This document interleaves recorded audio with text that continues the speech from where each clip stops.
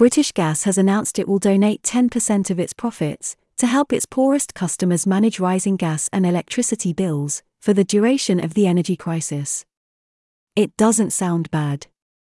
But what's behind it? British Gas owner, Centrica, pledged to donate its tithe every 6 months, granting from £250 to £750 to those most in need.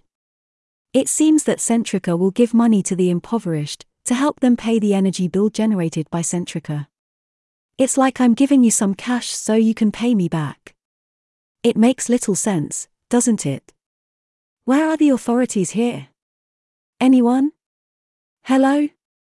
Centrica's boss said that as a responsible company, they wanted to do more to support their customers during this difficult time. That sounds great, but why not reducing the price by 10% instead? Wouldn't it be better for people? On Friday, the regulator Ofgem will publish its latest update to the energy price cap, with the expectation of a steep increase in the price households pay for electricity. Currently, the annual domestic energy bill is capped at roughly £1,971, but the forecast is gloomy, with estimations to hit over £3,582 in the autumn, and as much as £4,400 in April next year. Again, where is the Prime Minister here?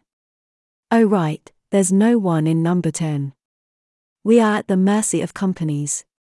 They increase prices at their discretion, they do whatever they want, and we, citizens, pay the price and make them richer. When will it end? Will anyone face these rascals and put a limit on them?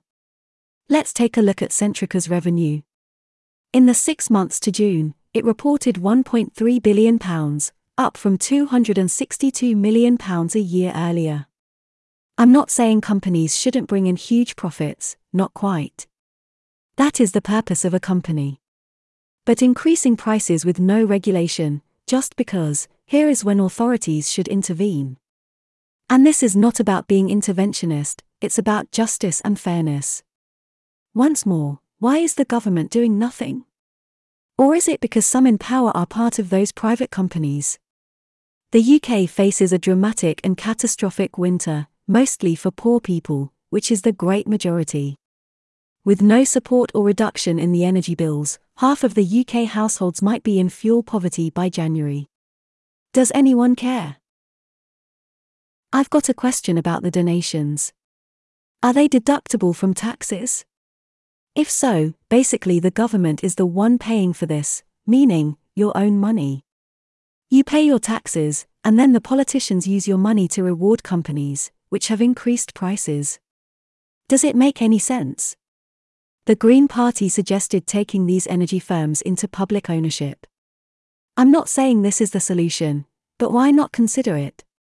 Who will decide? Oh, there's no one in charge now. Number 10 is vacant.